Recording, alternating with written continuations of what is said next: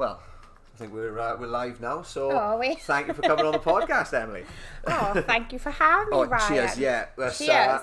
We're actually drinking beer this time. Well, I'm We drinking are. beer. Well, I've got an orange juice. We'll just pretend that there's something other than ice in it.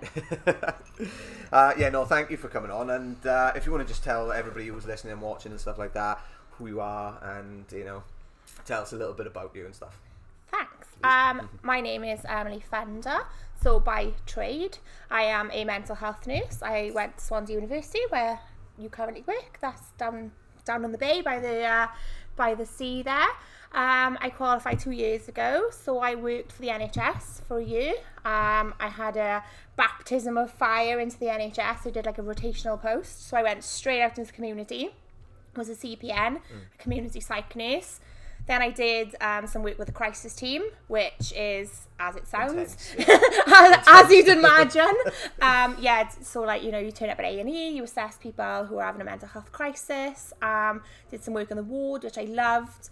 But previously to, doing my nurse training and being a nurse, like I was self-employed before. And when you've got that like entrepreneurial, whatever, spirit in you, it just doesn't go away. So like I was self-employed at a young age. I was then bankrupt at a young age. And then, it led to like this whole journey.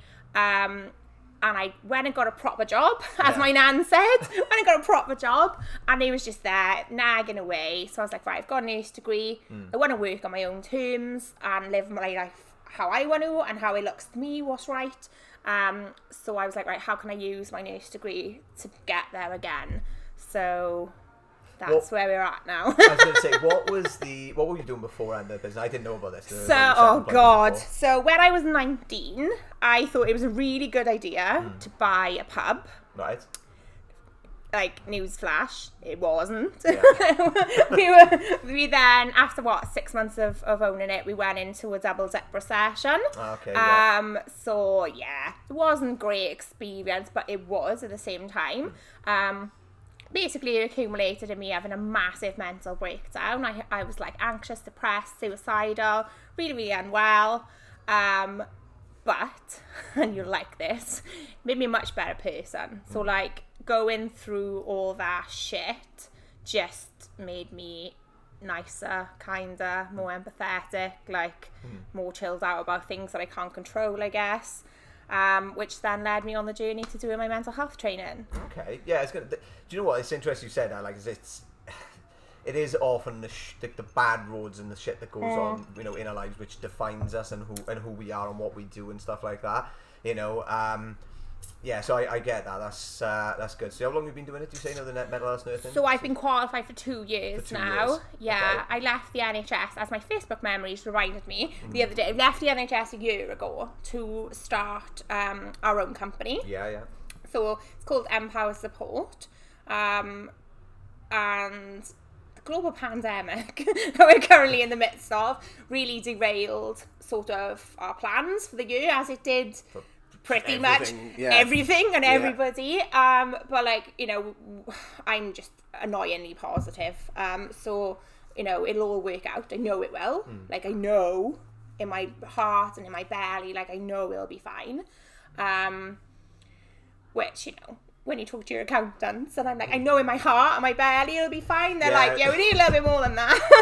Yeah, that is the trouble. I think when you're trying to talk to somebody who is, data-driven or logic-driven. There's no logic up here, right? No, yeah. But you have got to be a dreamer, haven't you? I think that's, if you weren't a dreamer, like, and have that sort of personality about you, you probably wouldn't have done half of the stuff that you've done. When you're not a dreamer, when your life is a nightmare, you can't see out of it, can you? And like at the minute, we're making progress slowly, and getting there. We're just keeping on, because when you've hit rock bottom, which you did before, like, your only option is to carry on. What's your option? Yeah. Carry on. So like slowly we're getting there. Got an incredible team. So what is it actually? Obviously, I know what it is, but if you just want to explain to the people listening, Yeah, okay. What's the whole concept behind it? What are you doing? Yeah, the mission was for me to not have to work 40 hours a week until I'm 70. So like the mission statement, like the values of Empower, is that everybody deserves to feel that they belong. Belong in the community, belong in society, belong to a family, in inverted commas, or whatever that looks. So like our whole mission is to take people who have become institutionalized, who live in an institution, like a psychiatric hospital, a low secure unit, or a prison, that have got mental illness, and repatriate them, back into the community, provide them with like high spec accommodation, which like my idea is, if I wouldn't live there, or if I wouldn't stay there, if it was a hotel, I'd want someone else to stay there, and provide them with support.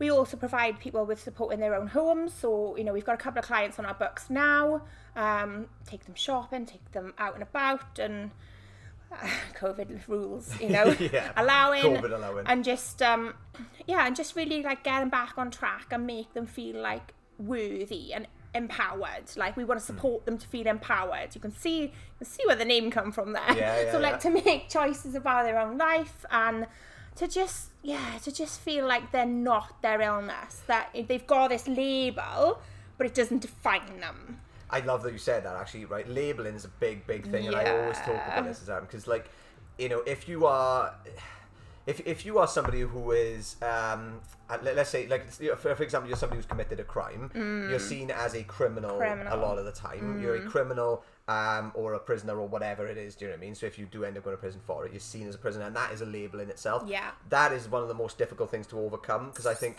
people will...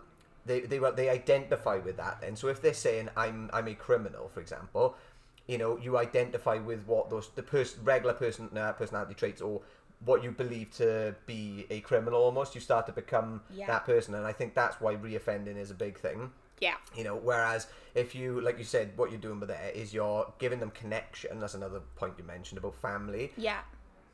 Connection is one of the key reasons that in my opinion, that why people are kind of depressed or anxious and things like that. Not all the cases, but a lot of the time it is a lack of connection. So either it's a lack of connection to perhaps parents, or just friends and family and whatever. Like, or if it's, I don't know, if it's trust issues, that you can't trust other people. You're literally pulling yourself back from them, and then again it's a connection issue. So I think that it does account for a lot of stuff. There's a book I've got in the house, I don't know if you've read it, Lost Connections by Johann Hari. Oh no, I'll have to look it up. Yeah, I haven't read it myself, but I've I've like read a lot of his stuff. He's done a TED Talks on there as well, and my friend Sarah Maxwell, she's big on the, the same sort of stuff that I am, and she's read that book, and she can't, she loved it. It was very interesting. But he's talking about why connections, or lack of connections, can be a kind of a leading cause in depression. Oh, absolutely. Like, we're not designed to live on our own. Like, we are still cavemen. We have nicer shoes and better tech. Like, we're just cave people. Like, our brain, all these hundreds, I'm not really good at history, all these hundreds of millions of thousands of years where we've evolved, like, our physiology hasn't evolved. Our brain hasn't changed. We're not designed to live in this world of 24-hour news, of constant cortisol and adrenaline and fight or flight. Like, that response was designed for running away from tigers, not for scrolling on Facebook. And dopamine as well. The dopamine hits we get constantly from the notifications. Yeah. Oh, have you watched that social? I've watched mate. You know what? I've watched a small part of it. Turn it off. Yeah, I've watched a small part of it. I know somebody, actually, one of the boys, Sam, he's just literally today, he's just put a post up saying, if you want to get in touch with me, I'm deleting my Facebook. Yeah, he's deleting his Facebook, his Instagram, everything. He's literally just leaving WhatsApp left for a month or something. Me and my other half watched it, and he was like, see, I've been telling you, because, like, I wrote my dissertation on why social media was bad for you. Yeah. Like, it's false connection. So we need real human connection. We need this. We need proper conversations, a proper support network. So I deleted all my social media when I had my and I'm going to say spectacular breakdown. Like, it was go hard or go home. Do you know what I mean? Like, girl didn't wash her face for about 4 months. Like, I was really ill. So I deleted everything because I just wanted the world to swallow me up. I was ashamed of myself. How could I let this happen? La, la, la, la, la. All this nonsense we tell ourselves. So I deleted it then, went to uni, opened another business. So I've got an aesthetics clinic where we do, like, Botox fillers. Yeah, I've seen that. Opened it and went, oh, I'm going to customers. Oh, wait, I need Facebook and Instagram to get customers. And then, ironically, I put up a post on Facebook saying, I'm back in business. I want to make some like-minded connections. Does anyone want to go for a coffee? And it went a bit viral in Swansea. And that's where Girl Boss Club, which is like a female network I run, come from. So we meet here monthly.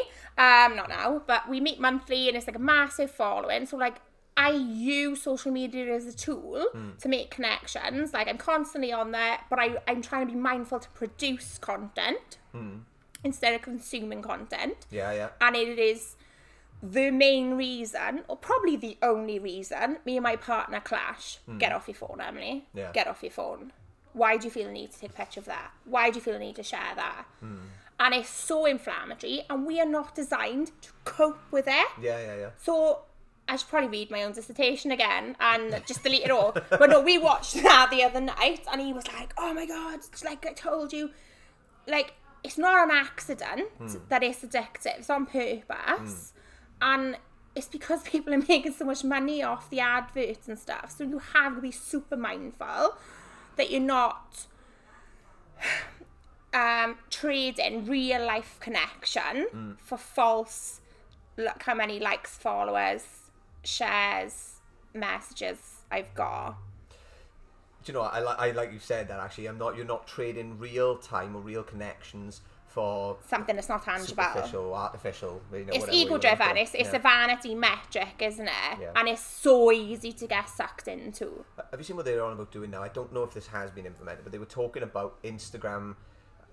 What was it? I think they're going to put a thing on a post. So if a post is edited, it's going to say it's edited. You know, I think they were talking about that. What, like the filter, is it? Yeah. That's it. So if someone's putting a filter on it, or even if they take a photo and edit it before they put it on Instagram, Photoshop. they'd use artificial intelligence, I think, to know, you know, if that photo is edited based on the contrasts and blah blah blah. And it would tell people then. And I think that I think it's a really good idea as it happens, because it might take a bit. It'll take a hit on the ego of the people who are posting the edited photos. So it's a bit of a dangerous game there. But I do think it will allow people who already, people who are seeing photos of like, he or she on Instagram, and they got the abs, they got all this and that or whatever. Like, you look at it and you go, that's edited. But I think when it says it's edited on it already, I think it does allow you to realise a little bit more, especially the younger generation, that is not what everybody looks like. No, you're comparing yourself to something that is not real. Yeah, James Smith talks about it. You know, have you come across James Smith at all? No, I haven't heard of him. James Smith PT, right? He's from England, but he's I think I've seen it, and he does the real life versus Insta. Is it them ones? No, he's he was originally like a personal trainer who's like pretty much his thing is calorie deficit. He just slags every other diet off, and he just says calorie deficit. And but he's, my trainer says that. I'm like, fix me. She's like, calorie deficit exercise. I'm like, no, no, quick. But he's literally like he's very straight talking as well, which is I have seen his post. And we need more of that, because that is that's true. Like, and the filters, the highlights reel, if you're sitting in your house miserable and you're using this to numb or to distract, or to just mindlessly scroll, because it is mindless, and I lose hours. Oh god, yeah, hours. So many hours, literally so many hours a week. I don't even. I wouldn't have a clue. It's a rabbit hole. You're there and you're scrolling, but you're comparing yourself to something that doesn't exist, and you're sitting there in your deepest, darkest, painful moment, looking at someone's. Oh my god, me and all my friends, or me and I'm having the best time ever. But like until you know that that's not true, and they're only showing you what you want to see, and you're seeing the worst part in yourself. You're comparing your darkness to someone else's highlights. Yeah. And a real eye-opener for me. So a massive pinch point of mine is not having any friends. Massive trigger for me. Like, I was really badly bullied in school, and it's a huge trigger. And it's something I've spent a lot of time and money and hours working on, and I'm like healed. Like, I would say, like, I can look at it objectively now, whereas I used to get embroiled in it before. So, like, I've done a lot of coaching, counselling around it, I've done a lot of healing around it, and a lot of journaling, and just really worked hard to, like, not be upset. Like, that's not true. Consumed by yeah, it. Consumed by the idea of it. Yeah, consumed. So, like, I would always look at, like, big groups of girls that have gone right through school together, or, like, on a night out, like, hashtag cocktails with my girls, and I would just feel, in my belly, like, jealousy, like, I wish I had that, got no, like, backstory with my friends, but now I realise someone you've met a year ago, or however, you know, someone who's been in your life a small amount of time can have better intentions for you, and can be better for you than someone you've known all your life. But my biggest, like, look moment was all these girls on a night out, and I was just watching them, I was thinking, oh, they look nice, like, I like your top, whatever. And then I was talking, and I looked again, and they were like, just filming their entire night to put on, like, Instagram, and then, like, blah, blah, blah, like this, and doing all the selfies, and filming around the table, and then back to nothing. So it was like, cameras like, oh, we're having the best time ever. Cameras away, back to no chat, nothing. And then one of the girls went to the toilet, and all her friends were like, oh my God, I can't believe what she's wearing. Oh my God, blah, blah, blah, blah. Like, really, like, slagging her off. And I was just like, if I'd just seen that, like, on my feed on Sunday morning, like, cocktails with the girlies, I'd have been like, oh, I wish I had a big group of girlfriends to go out like that, and, like, oh, they must have had the best night. Because I was witnessing it, I was thinking, I'm comparing what I perceive to not have with something that's fake. And then when I look at the actual people that I've got in my life that will do anything for me, and that are amazing friends, like, we were homeless in a pandemic, and my friend went, come live with us. Like that. Like that. Yeah, I love that. Those are the type of people you need around you. Like, not 100%. Even a hesitation. We were like, oh my God, what are we going to do? So we sold our house. That we had to get out, we'd signed the contract, and then they didn't release our mortgage, and they said, a week, 2 weeks, and then we went into lockdown. So I was like, we'll have to get, like, an Airbnb for, like, 2 weeks. My friend was just like, my friend Becky, who I met at Girl Boss, known her, like, a year, was just like, move in with us for 2 weeks. We stayed there for 21 weeks, and they did not blink. They did not blink an eye. They were, like, welcoming, like, couldn't have been better friends. And I just think, you haven't got to be going on these elaborate nights out. You haven't got, you know, friends that have got your back, like, in the real world. Like, you know, we're really close with, like, my cousin and his wife, and, like, all the time they're like, everything okay? How's the business going? Like, genuinely want to know and want to support us and want to help us. And you just think, that is worth more than 100.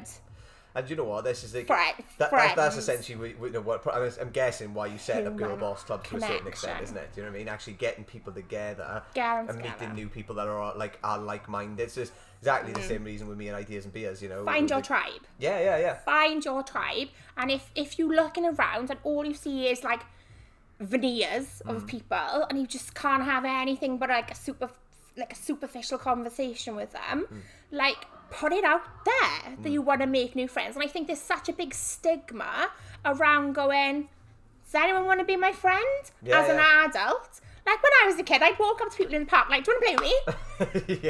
Would you not? Do you want to play football? Like, do you know what? I was like you as well. I was, like, kind of bullied when I was in school, but I would say I'm a lot more sociable now than I was, as a kid. You know, I was the kind of person who I was a bit of a sheep when I was younger. So I'd kind of, I didn't have an identity of my own almost. I think I just kind of followed what other people were doing. Safe, almost. Man. Playing it safe. Yeah, and as I've got older, like, you know, my friends can be a testament to this. You know, they have seen me go from doing all of the kind of the like lad stuff you do and whatever, blah blah blah, and then all of a sudden I, you know, randomly I went off and I set up a business like nobody in my family has ever set up a business. None of my friends had at that point, you know, at like a very young age, and that was the kind of the start of the journey then, of my own journey where I'm going off on my own doing other stuff. And in the recent years, like in recent months as well, especially, I don't care about what people think of me anymore, whereas that used to be a big issue. It's a good place to be. It's a good place to be.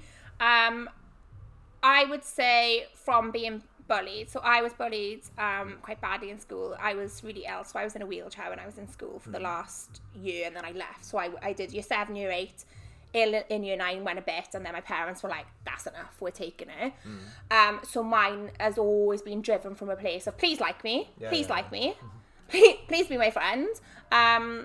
But now I'm more comfortable in like, I'm myself, like I accept myself and I like myself, and I'm not overly worried about being liked. Like, I think when you think, you know yourself, like I've got a nice heart, I've got good values, whatever, like this is what I think, this is what I believe, this is the life I want to live, like if that's in tune with you, excellent. Like, I'm not trying to drag you down, you're not trying to drag me down, fine.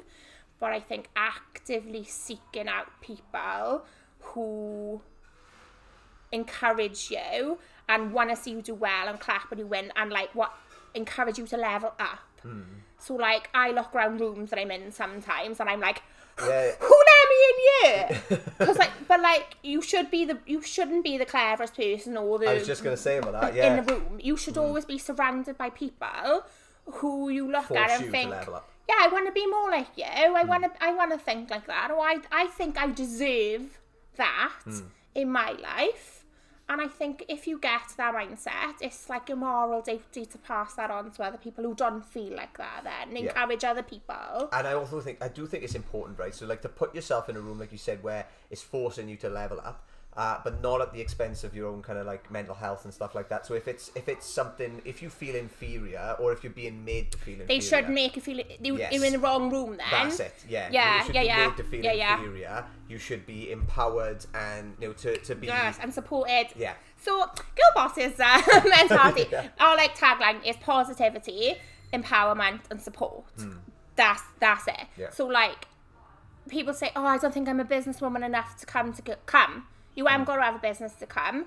All you got to want to do is self-development. Because you apply any business development yourself for self-development. Literally any strategy in the world, but instead of it to a business, to a person, you leveling up. And you are a business as well. Well, certainly you are a business, but you are your business. You're a brand. You are a brand, but you are your own business. So whatever business you set up is an extension of yourself. Yeah. And I think that's what I've realised is, when I'm setting up a business, if you're not, you're learning as you go along. Yeah. But that business is an extension of yourself. Like 100%. You have set that up for a specific reason, and I think that's especially why it's important to make sure that that business resonates with who you are as a person and your values. So like all of the stuff that you're doing now is very much aligned with your values as a person and what the world you wish to create. And I've done that so many times where I've set up businesses or got involved in stuff. It's not aligned with you. You're not in alignment. No, and you feel that as well. I think. And you're being inauthentic then on you. Yeah. So like, I always felt the need to tone myself down. We told all my life, talk too much, be quiet, Emily. Emily, be quiet. Like, stop talking too much. Like, apply yourself. Like, that is part of who I am, but that is part of what I want to create. Like, I like the fact that you can come and have a chat and in all aspects, like that human connection again, that building of a community, that building of a support network. So my coach, Cora, like, actually worth her weight in gold, like would just challenge me on it. Why are you fighting it so much? Why are you fighting being yourself so much? What's that bringing up for you? And you're like, stop asking me all this question. I don't pay you for this. Just blindly support me. just blindly support me and tell me I'm right. But it's like, why are you battling with yourself? Like, I'm not for everyone. No one is. Like I asked you a question earlier, nobody likes or resonates or gels with or gets good vibes from every single person they meet. You're going to have different opinions, different whatever. But if I'm not being myself and putting myself out there and saying, this is who I am and I'd like to meet more people who not are the same as me, because that's nonsense. Why would you? But who have got the same sort of mindset, morals, or want the same things, or I don't know how to explain it. I don't want to make carbon copies of myself, because I probably wouldn't like them. That's it. You want to clash. Yeah, you want to build people up to be their own person, or to empower them to be their own person. And I think that's the problem with the society we live in today. Is there's so much focus on on what you should become as a, like, so for example, like the Instagram influencers, right? It's seen as they're all a carbon copy of each other. They're carbon copy of each other, and they seem to be having this unbelievable life where, and you look at them and you think they must be really, really rich because they've got 150,000 followers on Instagram, but there was something that was published in one of the newspapers quite recently, that one of those influencers who had a massive following was actually like skint, you know what I mean? They were like living with their parents or something, and that's something that James Smith talks about as it happens with his, with his content. Like he said, like he had, I think, like 100,000 followers or whatever, and he was still like no better for it financially. I think it doesn't translate. It doesn't translate. It doesn't, and it's false, isn't it? It's not. It's not your. And when you start measuring your worth by these metrics, if you take all that away, who are you? Yeah, this is it. I know, but when you strip it back, and that's the thing. A lot of people can answer it. A lot of people can answer it, because it's almost like I think you mentioned something about like an onion earlier on, but like in layers of the onion. We wrap so much of the layers around ourselves under a false perception or false base to protect us or to play to our ego or to whatever. Or just the social groups we're in and stuff like that. Like you said, I suppose that's it is the ego then, because you're trying to be something you're not, and you're wrapping the layers up. So like that could be involving I don't know, let's say getting a house or doing things that aren't aligned with you, like who you are as a person. So somebody, if you are like a traveller, naturally, you might feel pressurised by the people you're around and your family and stuff to go and get a house and to get a mortgage and to get a full-time job. When really what you want to do is be an artist and sell art or whatever, or just do it and then go travelling or something like that. And I think what you're doing then is, based on your circumstances, you're putting layers on top of the onion almost. Yeah. And I think when you, like you said, when you ask big questions or get asked big questions, then like, who are you really? Without that. Yeah, you strip it back. It's like it can be really frightening to people. It's scary, and it is. So like, I did a post on Instagram the other day about like success by numbers, I called it. So like, me and my partner don't have children, whereas most people our age, I don't know, are thinking about it or whatever. Like, we haven't discussed it at length. We're getting married next year, etc., etc. But everyone's like, oh my God, you don't want to be like too late? And I'm like, what do you mean? Like, what is too late? Like, or, we've just moved into our house now. We just got engaged this year after 5 years being together. It's like, God, it's a long time, 5 years. And I was just like, is it? Like, according to who and whose watch and whose clock? Whose ruler are you measuring my success with? And that's an interesting one. Success in itself. Like, every person's vision of success is it's very subjective, isn't it? Each individual will define success. I was going to say sex and define success. It's one definition of that. They'll define success individually and based on how they perceive the world. So somebody could see success as having £1 million in the bank, whereas somebody else will see success as waking up and doing something that they love every day. And I think that's why it's important to realise that the metrics that we are seeing success as are all wrong, realistically. Not us, like a lot of people do see it differently, but typically what society tells us is success, and glamorizes earns money for the man, and it's all capitalism success, isn't it? Yeah, it's the people who are driving the Ferraris and running businesses and stuff like that. But like, I've batted up with one of our friends regarding this.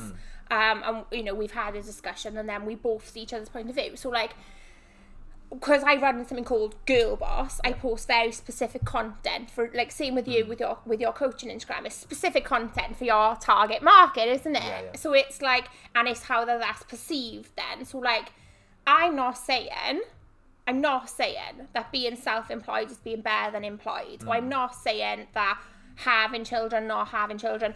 having a partner, like, I'm not saying that either is better than the other, but it's what's for you and what you are choosing. And it's like, it's how that you can see someone else's opinion and not judge it, and not want to be right, or not want to be seen as a good person because you think them do this. But like, being self-employed for me, it suits me, and that's what I define as success to me. Yeah, being able to do the things that you want to do, and making your own, essentially managing your own time, even though you're probably spending a lot more time on doing stuff. But it's for myself. Yeah. I'm happy to be stressed, knackered, skint right now. yeah. Like, COVID has absolutely, like, rinsed us. And we haven't had government help and all this that everyone thinks has been massive things being doled out. Like, if you fall between the cracks, you are on your own, mate. Yeah, like, I've met a few people. Yeah, like, you are on your, like, soz. Like, we'll take your tax off you, but you're not having it back in any way, shape or form. But it, like, to me now, I left a good, comfortable job. Like, that might look clean off to some people. Like, I probably give other people anxiety. Like, but to me, that risk was worth taking, because the worst thing in business that could ever happen to me has already happened. Yeah. It weren't that bad. Well, I say it weren't that bad. That sounds really flippant. But, like, I've bounced back from it. Yeah. Um. I've realised this myself as well. The floor is never, it's never as far down as it seems when you're looking. When you're looking down, you know, and you think, you know what, like this is going to be the worst thing ever if this happens. And I think when you hit that ground floor, even if you fall below it sometimes, you kind of go, this is not bad, because I'm still alive. It's a bit of a trampoline more than anything. Yeah, it is. You know, you get there and you think, you know what, actually, I feel really, almost free to a certain extent to go, do you know what, actually, I've got lessons to learn here. I'm going to figure out what they are. And when I say that to people normally, they just like, what? Going bankrupt and being mentally ill was probably the best thing that's ever happened to me. Retrospectively. Like, at the time, I was like, well, this is shit. Like, now I'm just like, no, like, you know, it's given me tons of self-awareness, empathy, but like, in that moment I was like, oh, can't really see a way out of this, probably call it a day then. But that, and the ability to have humour about it, like, you gotta laugh in the face of adversity. Like, what is your other option? Like, I'm a psych nurse. Like, we got some of the darkest humour going. Like, some of the things I've heard, in like wards, and you're like, oh, because that's how you cope. We see in you terrible things, and you know, as long as it's not at the expense of a person, you have you have to just make some jokes sometimes, you know, at self-expense more than anything, just to get through the day. Yeah, no, it is, because I think what you do when you make that kind of like the dark humour, essentially, is you're dissociating from the situation just a little bit. Facing how bad it is, because you're laughing at it. It's comedy and tragedy in it, like necessarily. Like, you've got to find like the good, and you've got to find the humour, because what is the other option when you live in something so terrible? But yeah, what would you say, you know, like you said when you had your breakdown and stuff like that, what would you say is the key thing that kind of brought you back, essentially? Family support, 100%. Yeah, like, so essentially connection in general. I can't even, my parents are actually, imagine parenting me, right? Like, my parents are just more supportive than I deserve. Yeah. Like, when I went bankrupt, then my dad bankrupt as well. Right. They nearly lost it all. Yeah. Like, all of it. The stress, family support, however that looks to anyone. To me, that was my parents, my grandparents, bless them. My dad's parents passed away sadly this year, within a year of each other. It was awful for my dad, but like, yeah, my parents, my brother, and just like my long-standing friend who's a Scouser and will find humour in anything, as they all do. But just that, whatever your support network looks like.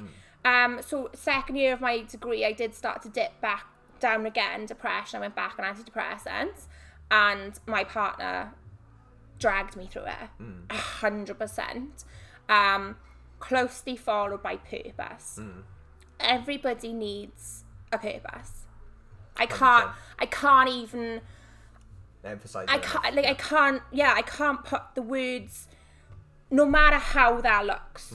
So if your purpose in life is feeding your dog every day, or if your purpose in life is like looking after your kids, whatever. So my purpose, after being like, oh, woe is me, it was very dramatic. Like, no one had ever been as depressed as I was. Like, no one could possibly have felt as bad as I did.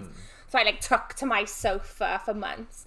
So like my purpose then, I watched the Hairy Bikers, they were cooking for old people, and I was like, oh, I want to do that. No care experience, just applied for a job, got it, something like 6 hours a week. Just went and was like chatting away to these elderly people. Nothing will bring you out of depression and like first world privilege, I guess, than talking to people at the end of their lives.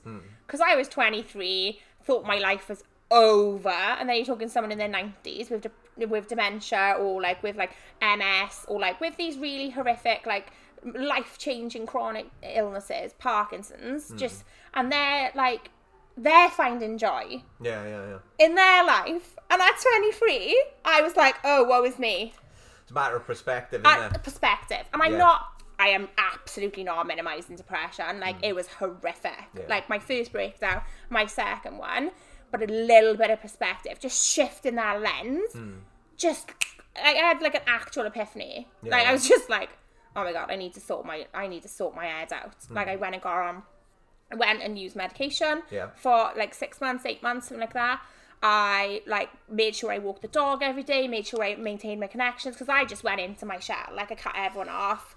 I just went, whoop, like, that's what's dangerous. I'm so dangerous. I've picked up on, you know, if anyone I know, I see or hear is like going into social themselves, media, I notice it now, and I'll say, is everything right? Yeah, do you want to have a chat? Do you know what I mean? And you know, a lot of the time they go, yeah, you know, everything's fine. Yeah, I'm just going off because blah blah blah blah blah. You know, one of my close friends did it the other day, and I said, like, you know, what's happening? You know, is everything right?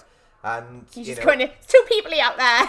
You know, and a lot of the time, sometimes it is, you know, people just need a break, but. You know, it can be the start of something, and I think it's just, you know, it's just recognizing. It's a good indicator. Yeah. But like, this is my natural personality. Like, this is my baseline.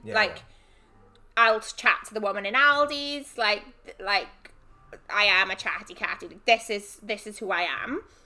So, but when you are as I say extroverted, I am and I aren't. Like, I do get anxious, and I do like time by myself and quiet time. So when I'm selectively extroverted, and I am loud, do you know what I mean? From Penlan, I can't hide that. So when I dip to like 95% out of 100, it's very noticeable.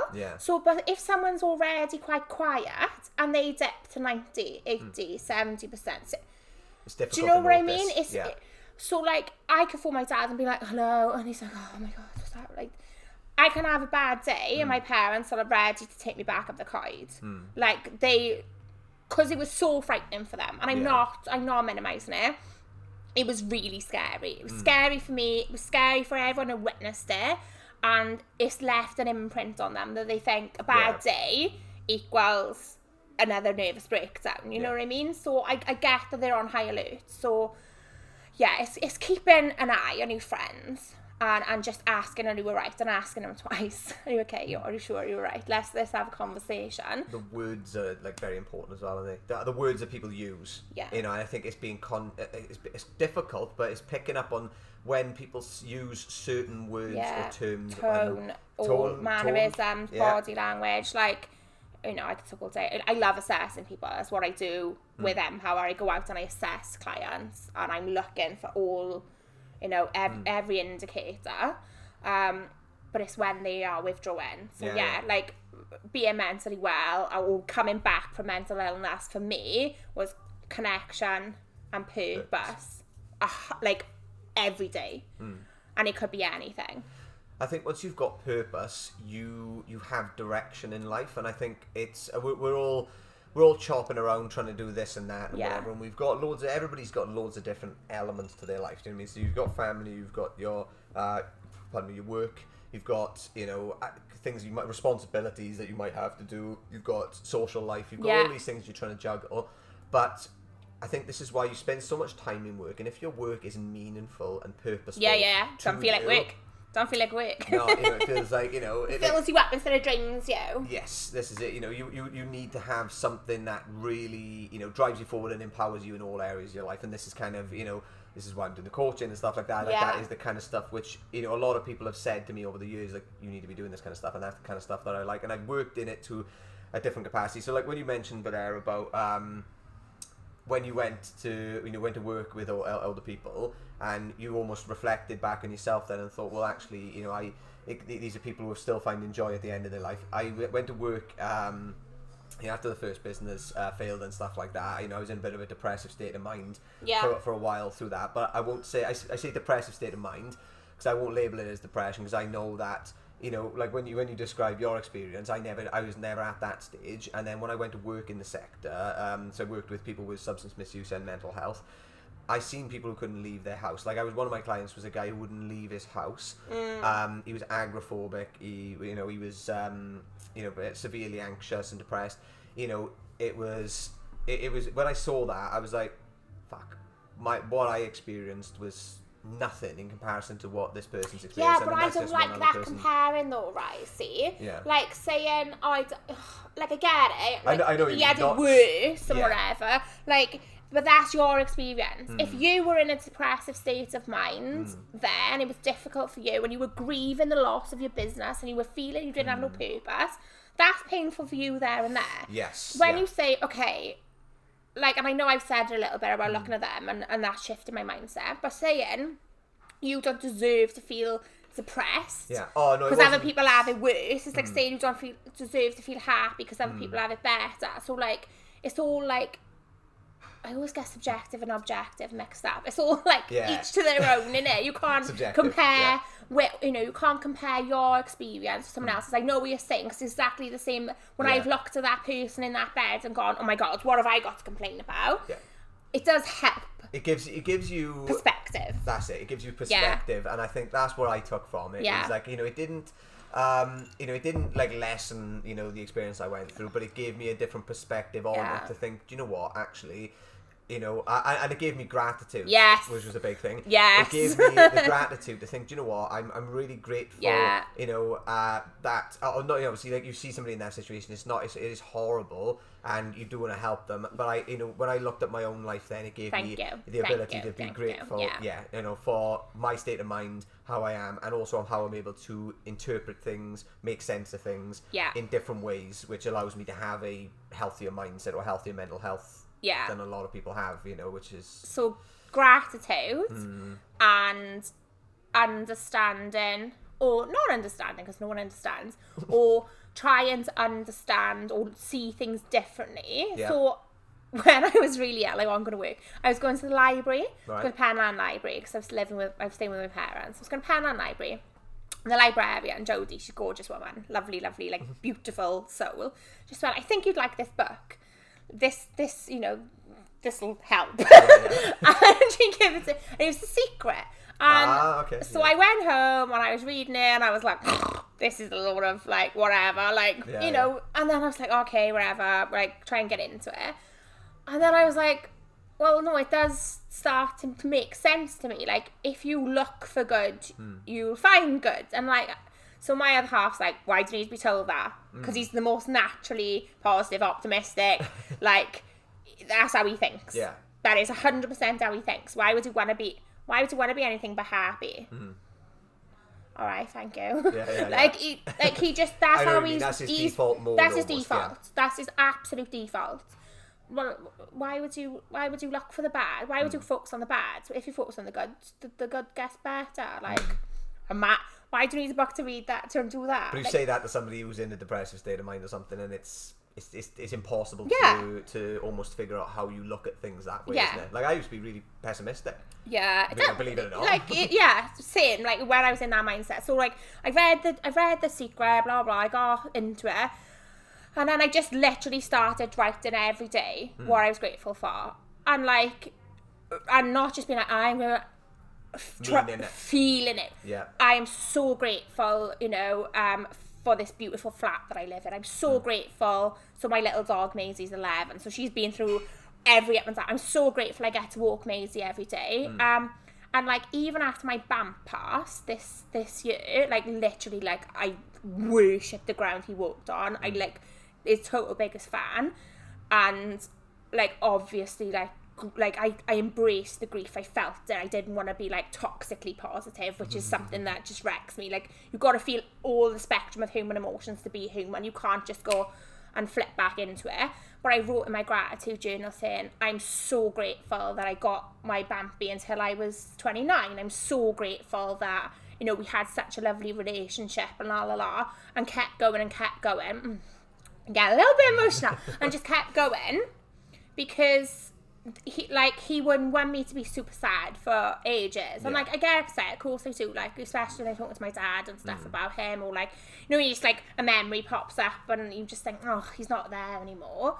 But it was just that, like, even in the worst thing that the worst I've ever felt, like losing him, I could try and find the positives. I'm like, not the positives in his death, like in his life. Yes, not so much the lessons, I suppose, but yeah, like you're grateful for the things that you learned from them, or that happened, the experiences that you shared with them. Yeah, just like how lucky am I? Yeah.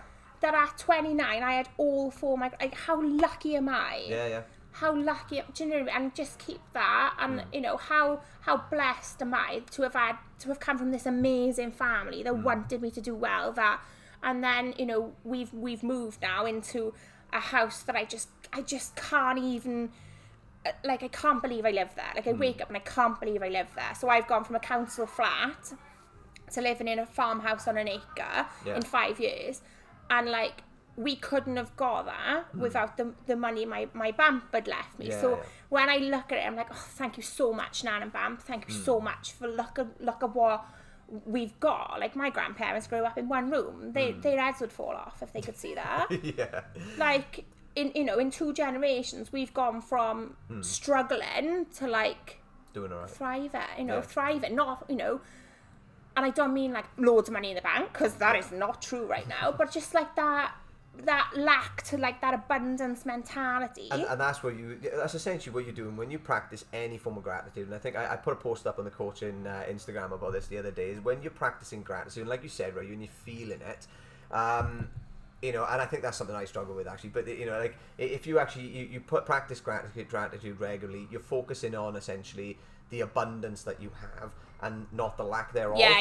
And I think when there's a focus on the lack thereof, it's a very big flip. Do you know what I mean? Because like when you're focusing on what you haven't got in any form of life, you know, whether it's the lack thereof in the partner that you're with, or the lack thereof in terms of, you know, your financial situation, or the lack thereof in terms of what you want from your role, or you know, for yourself. You know, you're always in that, you know, that whatever the opposite of abundance is. Do you know what I mean? Lack. A lack of, yeah. Do you know what I mean? But when you, like you said, you're being grateful, you're counting your blessings, you know, you're all of a sudden you're focusing on, you're essentially what you're doing is changing a paradigm. And I know he talks about this in The Secret, Bob, whatever his name is. Yeah. You know, it's changing the paradigm, you know, of how you see the world and how you feel about it. And I think that is so important to do that. And just last point on gratitude is, what I used to struggle with, I used to write generic stuff, right? I used to read the roof over my head. Yeah. Really generic. I wasn't feeling it. Yeah. Still getting better, you know, getting more used to that. But what I found helpful when I was doing it is the really small stuff. So, you know, for example, if I'd just been down the beach and seen the sunset, and I'd been, you know, on the paddleboard at sunset, you know, the water just kind of trickling, you know, the very, very specific moments which are, you know, only going to be felt by you. That's the ones that I find you need to put down as being grateful for. For sure, because that's all that life is, isn't it? It's moments. Moments. That's all that life is. But like, I always like the sea. So when I was ill, I used to go and my parents would be like, please don't go to the cliff. So I used to go and like sit on a bench on the edge of the cliff at high tide and just look out to the sea and just be like, the world is so massive, the universe is so massive.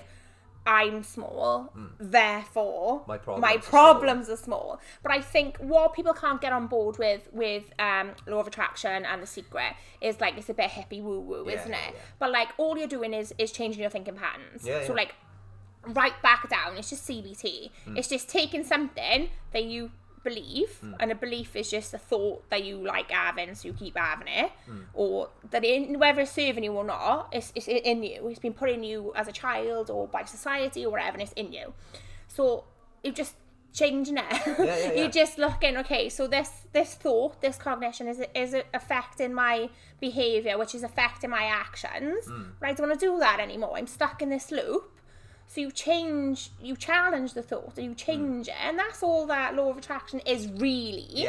On like a black and white level, you know, people play with it and do amazing things. I'm not saying, but I think if you were explaining it to someone who was like a skeptic, you just, it comes across as woo-woo. Oh my god, for sure. Like, my other half's literally just like, oh my god, yeah, she goes with her hippie nonsense again, and I'm like, but like, it's just slowing it down and just like, you know, meditating and acknowledging your thoughts and just being like, okay, I don't want to think that, because just because you think it, it doesn't mean it's true. And do you know what? There's, I think it's quite this is why I think it's a difficult concept to grasp, because I think it's the psychologist Alan Watts, where I think I might not do it justice, but you can read it up online. It's something like when you focus, I think he calls it the opposites paradox or something like that. Is it? You might be more familiar with this, but when you're focusing on gaining money, for example, you're actually inadvertently attracting less money into your life, because you're focusing on, you're essentially trying to get more, which means you haven't got enough. Do you know what I mean? And I think that's what you do. Thank you for all my money, and then more flows. Then I feel when you're focusing on the abundance, you're saying, I have enough, I have more than I'll ever need, and I'm thankful for it, you know, and whatever. It's like, you know, you're, like you said, you're changing your paradigm and your thinking, your thought process to, you know, I've got enough, and then more just naturally flows to you. And I think this is where the saying comes from, money begets money, or money goes to money. Because you're not coming from a lack mentality at all. Spot on. Yeah, for sure. Money goes to money. No, but then even that's reinforcing it. So I'm thinking, oh, well, I haven't got money, so I'm never going to act. So it just... You gotta be careful what you think and what you're putting out there. Rather you think that that's just putting it in your mind and you're hearing it back, you know, you've got to be careful what you listen to in yourself, isn't it? And what you're putting out there into the universe or into the world as vibes or whatever, you know. If you're going about like, ugh, people are horrible, well, your body language is already giving that off. So people aren't going to be kind and nice to you then, are they? Do you know what I mean? You're putting that out there. Have you read the Good Vibes, Good Life book? Yeah, I'm in the middle of it now. It's really good. Same. Yeah, it's really good. I'm halfway through it and I love it. Yeah. It's literally what you said, but it's just if you're putting out, you know, a certain type of vibe, you know, you will find people that are naturally on that that vibe as well, whether it's positive or negative. Like attracts like. Yeah, spot on. It's it is just it's a bit of a dangerous one, that is, because like you said, if you're in a really negative state of mind, more will happen. Like my father is an example of this.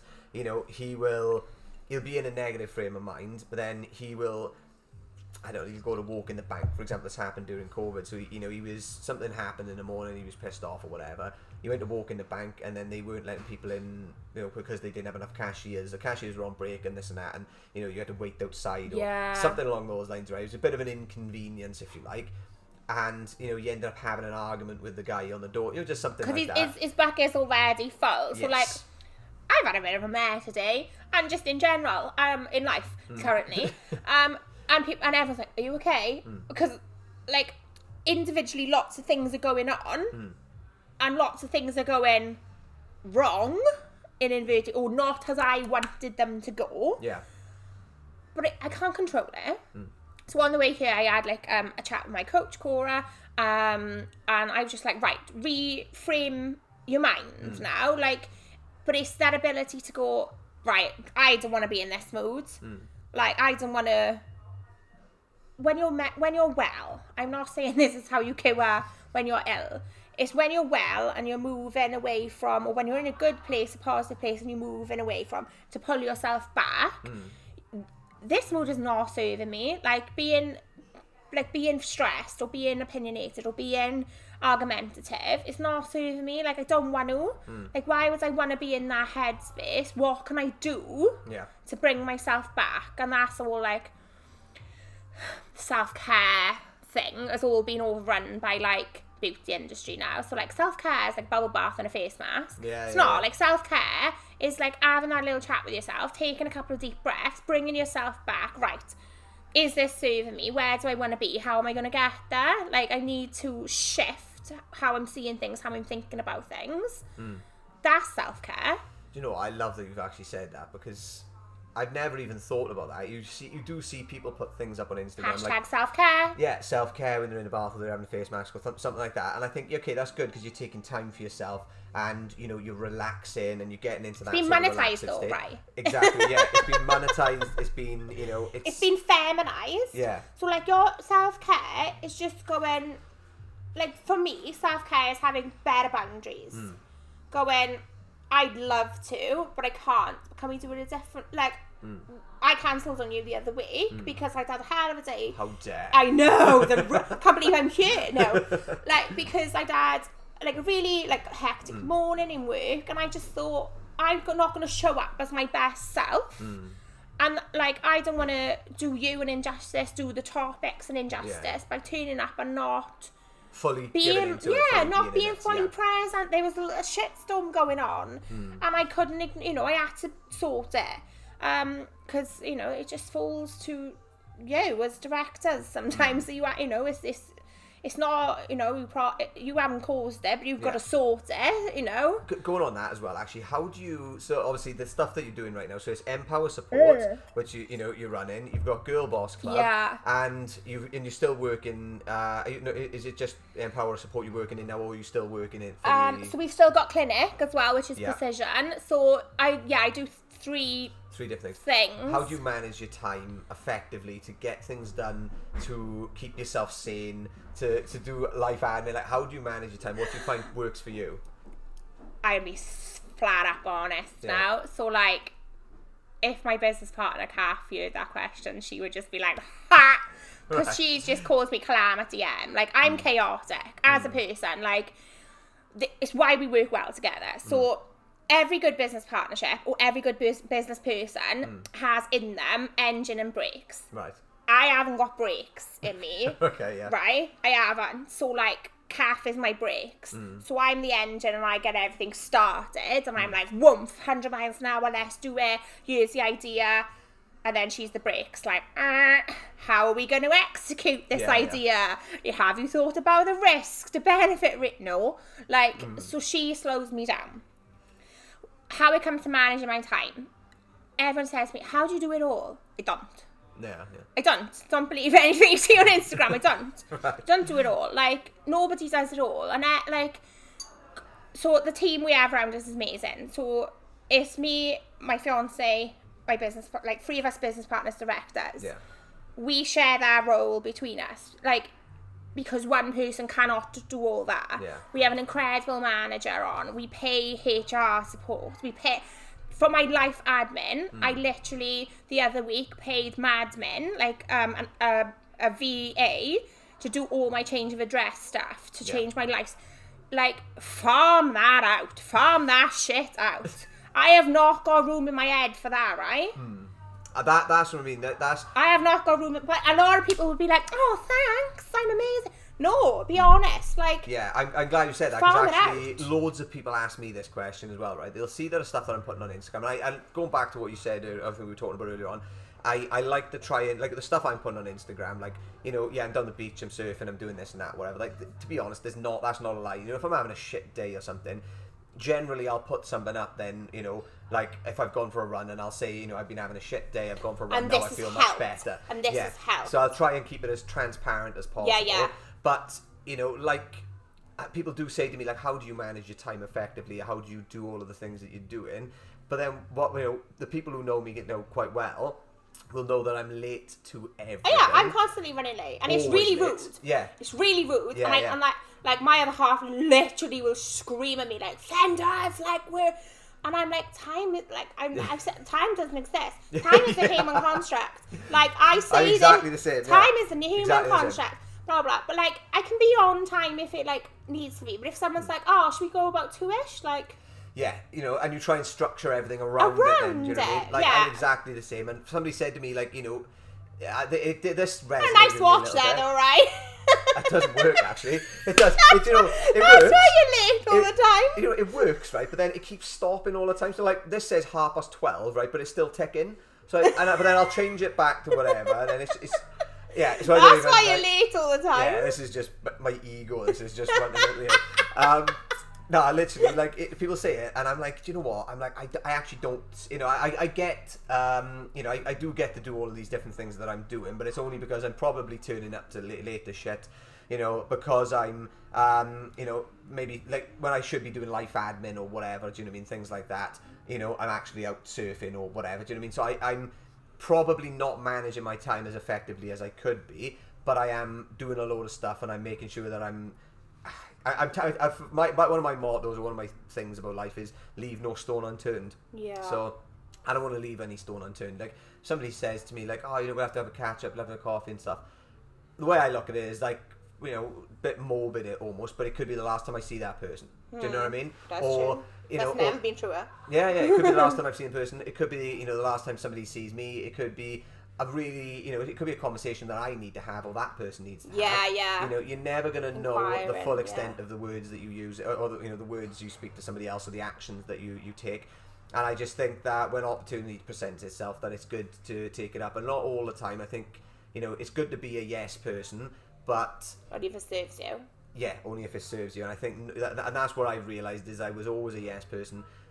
But then I realised I was giving away so much of myself that I was never saying no to things. And, you know, I do still struggle with this, but it's good to say no to things, but it is good to say yes. And I think that's probably why I'm getting as much done as, or doing as much shit as, you know, as I look to be, because I'm literally just saying yes to stuff. Like, yeah. I hardly ever suggest plans. You know, if I'm going surfing, it's usually my mate saying, oh, when are we surfing this week? And I'll go, every day. No, but, you know, or, you know, it's generally other people will say blah, blah, blah, and then that's You're where in. I'm in. I'm in, yeah, you know, but then I've got to try and find the time for myself then, and the stuff that I specifically want to do or need to do. Yeah, but it's want and need. So, stuff I want to do, I do. Stuff I need to do. So, like, we have a cleaner. Yeah. Like, yeah, just pay someone else to do the admin, because I'm just not an organised person. I'm just not. So, team around me, pay other people to do the shit you don't want to do, and just play to your strengths. Yeah. So, like, in our business, my strength is going out networking, speaking to, you know, getting clients in, social media, branding, presence. My business partner's strengths are organisation, paperwork, making sure I don't, like, do anything wrong, like doing actual things. So, like, play to your strengths and get other people on the payroll who can fill in the gaps. Like, you can't be everything to all things. You can't do it all. No one can. And I think this is where a lot of people burn out. So Cora, my coach, is a burnout coach. Yeah. And I think that when I had my breakdown, it's because I completely burnt myself out. I was working ridiculous hours for no money. And I was just trying to please all the people all the time. So I, like, some weeks we were paying the staff and not paying me, not paying the electric, just trying to, like, please everybody. Didn't want to drop people's hours, and you're just trying to keep all these plates spinning.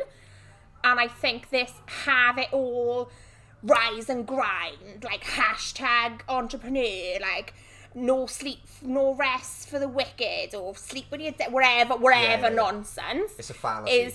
Is perpetuated, you know. So what I've worked on with Cora is nothing worth having comes easy. Yeah. We've all heard that. What was this? Sorry, nothing worth having comes easy. Why? Why doesn't it come easy? Why can't it feel nice and good and the process and the journey? Why can't you enjoy it and celebrate your wins? Because I'm murder for being the next. I've achieved this, right? Okay. What's next? What's next? whoa, stop and celebrate what you've just done. And it just burns people out. Like this whole, you got to do it all. Like, have you? Have you got to do it all? And I played into it. I played into it with, like, you know, the very nature of Girl Boss Club. It's elevating and it's saying, you know, yeah, you're a boss, you're doing this, you're doing that. But it's also, like, I'm really open and vulnerable and put it out there. And I'll be like, I'm so stressed, I can't do it, blah, blah, blah. And it's showing that part of yourself and giving other people permission to say, oh, I'm struggling too. This is hard. Do you know what? That's what I love about the authenticity of it, isn't it? You know, that's so important in life. What else are you going to be if you're not yourself? Yeah, 100%. What else are you going to be? So have you, with Girl Boss Club, because we've had this conversation before, you've had negative feedback to it, haven't you? You've had obviously so much positive feedback, which I've seen. But I remember you telling me before that you had some negative feedback or something from it, wasn't it? Yeah. So I get accused of being sexist. Yeah. Like, I love men. I'm engaged to one. My dad's a man. Like, I love men. Like, it's not a gender thing. So, like, I'm comfortable talking with you now. Yeah. But, like, if you're not confident or comfortable in yourself or feel belittled by white straight men in suits, like, you know, middle class, like, I'm a businessman. Like, it's difficult to, like, be in that environment if you're feeling like... So, a prime example of this, little tangent. The beauty industry was overlooked with all the lockdown restrictions going back. We couldn't open clinic for months after. Like, I remember going to Clean Clinic because we thought that we were going to be allowed to open back up. Yeah. And then it was like, Soz, you can't. And I was driving home and I drove past a pub and it was bouncing. And I was like... I'm a nurse, I'm not allowed to open my business, the pubs are bouncing. Because the beauty industry was just looked over by, you know, men making the rules. Yeah. So it was looked over at, like, being, like, fluffy or, like, non-essential. Non-essential. Not but the pub is essential. Pub's essential, though. And I'm not thinking pubs, but, you know. Yeah. So it's looked over non-essential. So I did a little bit of digging. Either 81 or 89. In the £80 billion a year revenue is cultivated by the beauty and self-care industry, which is like 98% women. Yeah. So that is a huge proportion of the UK, you know, economy. Huge, massive. And, like, it's good for your mental health. You have that connection, that... Oh my God, when my clients tell me when they come for their treatments, like, you go for a barbers, like, I've said this times a million though with women. So I wanted to create a space where women could come just as they are.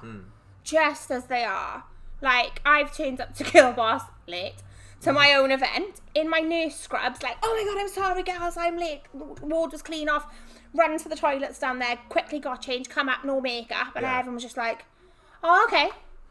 They could just be themselves then. Whereas you can come in, you haven't got to put on, like, a facade. You can, you know, you can stand up and be like, do you know what? Like, I'm really struggling with this, or, like, it's really impacting me, or, like, looking after my kids, or doing all this emotional labour and running my household and my business is really difficult. Yeah. And I think generally in a room of, like, mixed gender or predominantly men, that's too emotional. Oh my God, women are so emotional. How do we possibly run a business?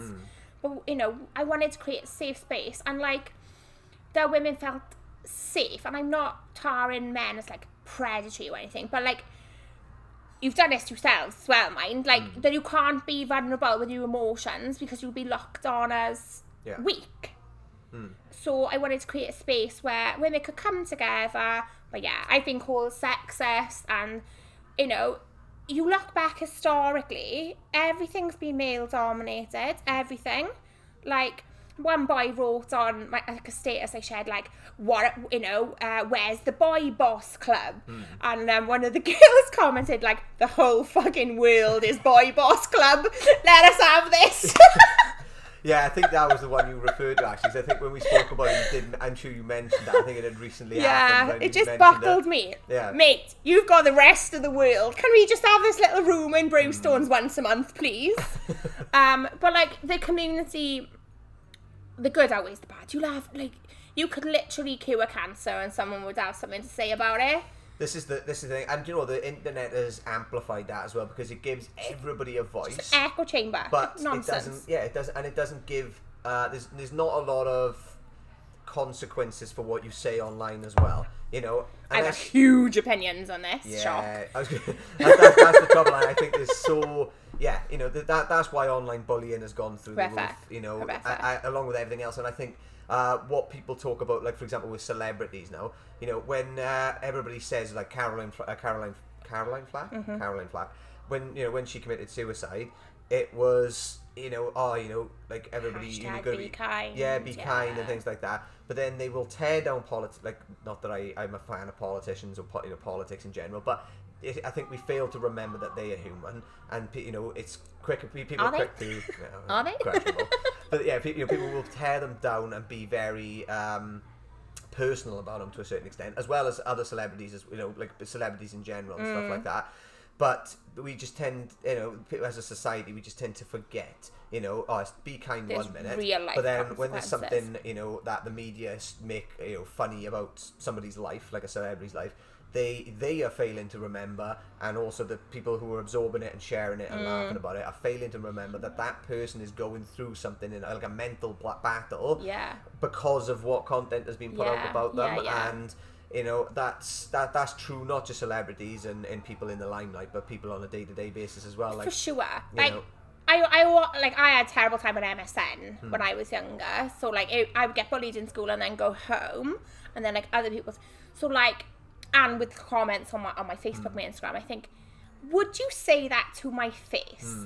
Would you have the bottle and the backbone to be like, this is what I think? Yeah. Or are you a keyboard warrior? Like, it still has the same amount of consequences and impact. Oh, yeah, but you are hiding behind a computer screen. I literally think you should be able to, they shouldn't be having like trolls. You should prove who you are to be able to have an account. But I will just pick you up on the little thing you just said about politics. So you've gone, I'm not into that. I'm not into politics. I don't like it. No, that's a privilege to be able to say, isn't it? That's like, so I said something the other week about, I don't have an opinion on things anymore. I don't want to get involved in things anymore. Oh, we got spillage. You've only had one. Stephen. And one of a woman who had spoken at Girl Boss went, Emily, like, you were in a position of privilege to be able to say, I don't want to be involved in these debates anymore because the people that I am defending haven't got a choice. They're involved. That's a choice that you're making, isn't it? As like a white male, like, I don't want to be involved in politics. Yeah. Like, I suppose it's like if you look at like, let's just use Africa as an example. Where they've got the governments are nowhere near what the UK government is to a certain extent, you know what I mean? So the people have to kind of get involved with the politics there because it directly affects their way of life. And I think what happens with the UK is we'll notice like that. Well, certain things will affect us. So it'll affect certain people, but a lot of people who are just working for a company, they won't really see what because there's so many different things going on behind the scenes. We won't really see the full extent of what those politicians are going to have on our lives to a certain extent. We just kind of go, it is what it is. One example of this is Surfability. Yeah. So Ben Clifford, he was directly affected from what I've heard about by what happened with when the Conservatives, so Boris Johnson came in. I think he cut some sort of funding, which is where they pulled their money from. But then he got the Pride of Britain award, and he got offered to go meet Boris Johnson, and apparently he said, I don't want to meet that disgusting man, because and to be fair, that takes a lot for somebody to do that, because it's like that's sticking by your morals, not your ego, isn't it? Sticking by your morals. It's not saying, I'm going to go meet this I have a picture in front of number 10. Exactly. He's gone, this guy has directly affected my life, in a negative way, and so I'm not going to I'm not going to sacrifice my morals and my values, and I think that is, I got a lot of time and respect for that. A lot of time and respect, but I feel like I've got more respect for people who are like, it hasn't directly affected me, but I empathise and feel for the people it has affected, and I want to fight for change for them, not just politically, like socially, like all of it. Like, we have to look out and empathise with people less fortunate than us, because we have to acknowledge our privilege. Like, Yeah. me and you are both from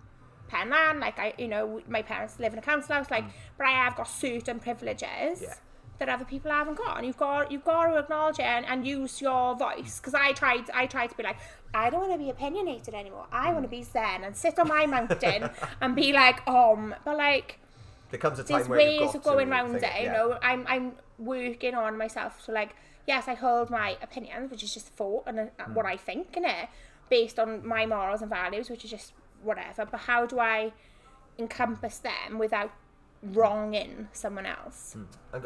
Answers on a postcard, please. I was going to say, one of the things you mentioned about that as well, it just reminded me, so when I was doing the Ultra a couple of weeks ago... Oh, clean off. Yeah, you didn't even have shoes on, did you? No, Are you that hard up, No. right? I done done whip round for Ryan to have some shoes. I know. No, I done a 10k barefoot, but then I did the 50 mile. I did have shoes on. Okay. Because that would be crazy. when I was doing it though, there was a guy I seen. It was on Torbay. So it was like the far end of Oxford type thing. I was running through like a woodland area, but there, there was a guy walking past with his dog, and I was like, I'm making a fuss at the dog, and pardon me.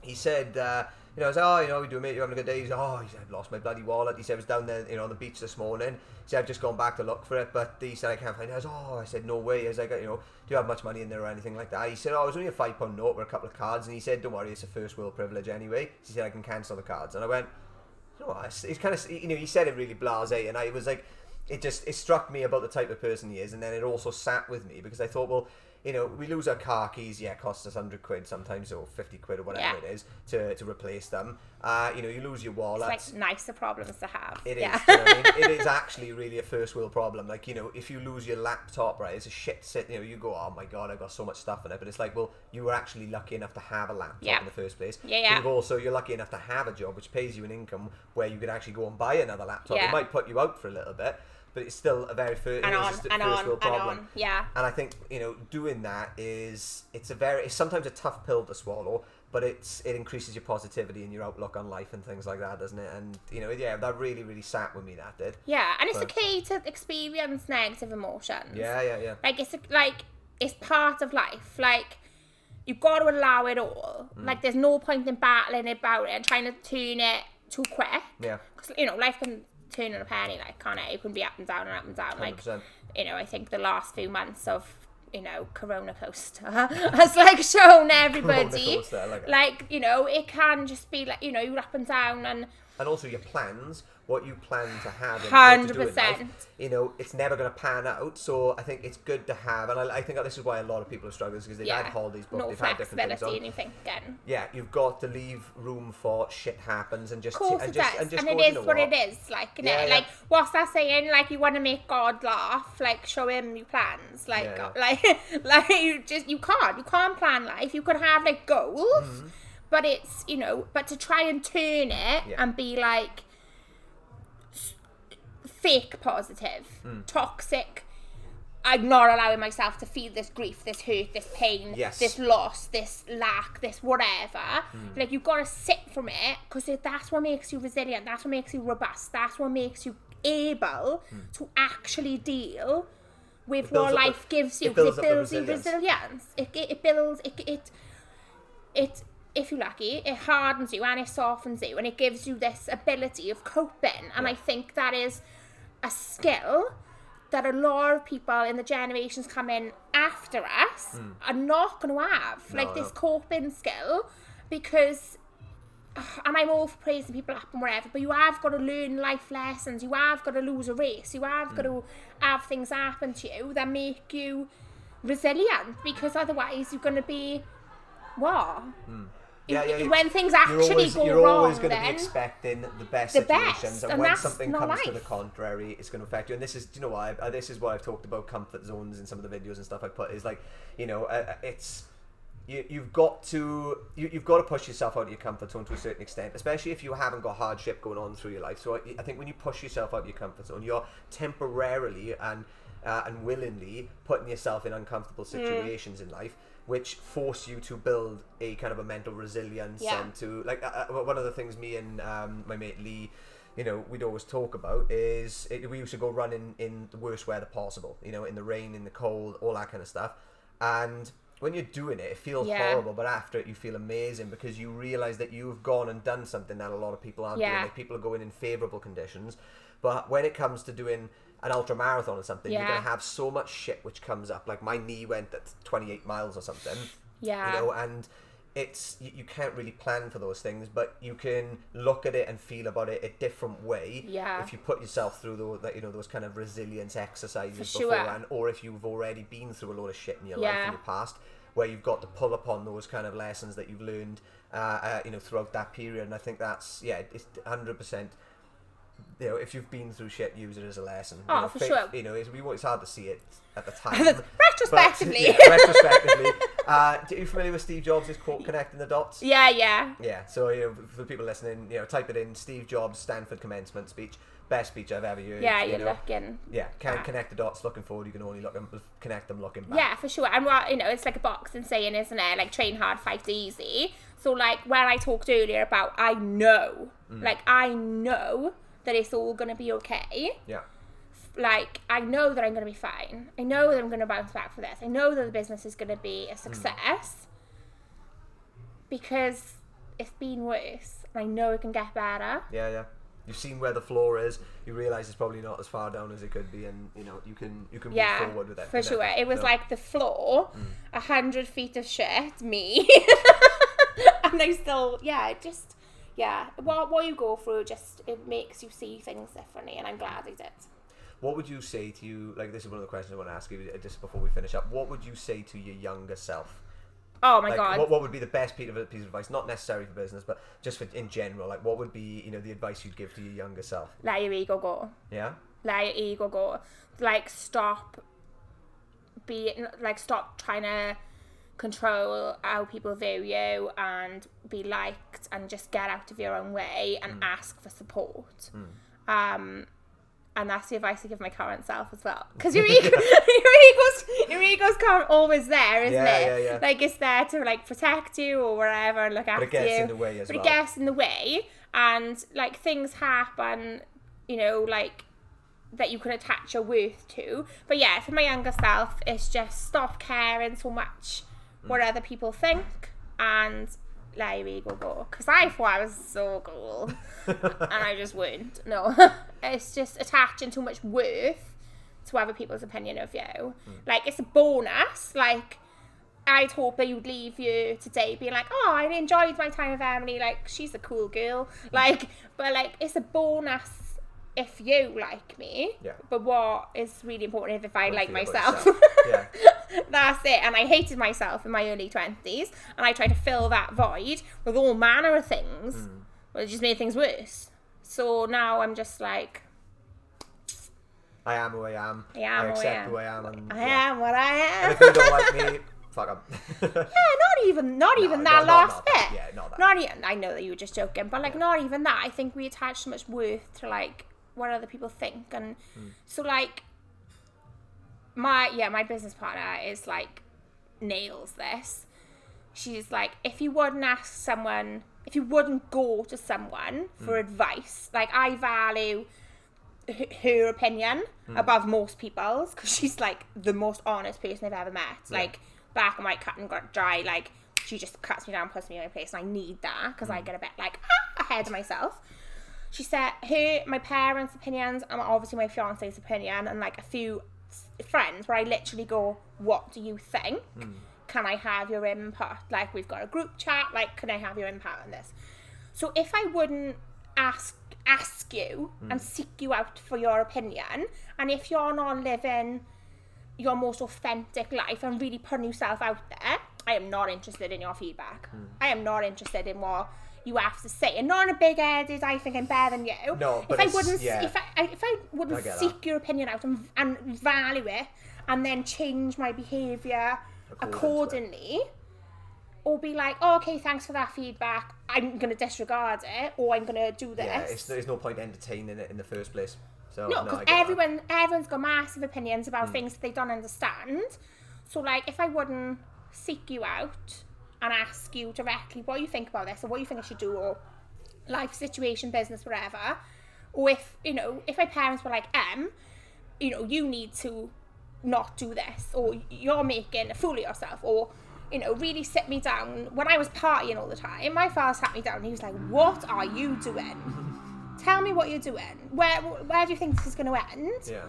And I appreciate that honest feedback. Yeah, because there's somebody you respect. Respect. Yeah, and also they've been through whatever in life as well, so you can respect their opinion a lot more, isn't it? So I'd say that's the biggest lesson I've learned recently, is if you are not taking the risks that I'm taking, and if you're not on that journey, or if you're not, you know, if you're only giving feedback to drag me down, not really interested in it. I like that. And just lastly, for everybody listening, how do we get in touch with you? So with everything my you've got number's going on everywhere. Like, honestly, my so biggest the fan social media accounts and whatever, like, you know what I mean? Yeah, so we're at Girl Boss Club. Yeah. At Empower Support. And yeah, just on Facebook, Emily Fender. Awesome. No. Well, thank you very much for coming on the podcast. I would cheers you with my drink, but I haven't. But you chucked it everywhere. Just cheers. No, I really appreciate that. Thank you very much. Thank you for having me. It's nice to have conversations that you wouldn't normally have day to day, isn't it? This is it. Because everyone I already know is sick of this nonsense that I'm chatting. So it's nice to inflict it on a new person. Thank you. Thank you very much. Cheers, guys. We're up for a surf next, look. Oh yeah. Oof, I am dying.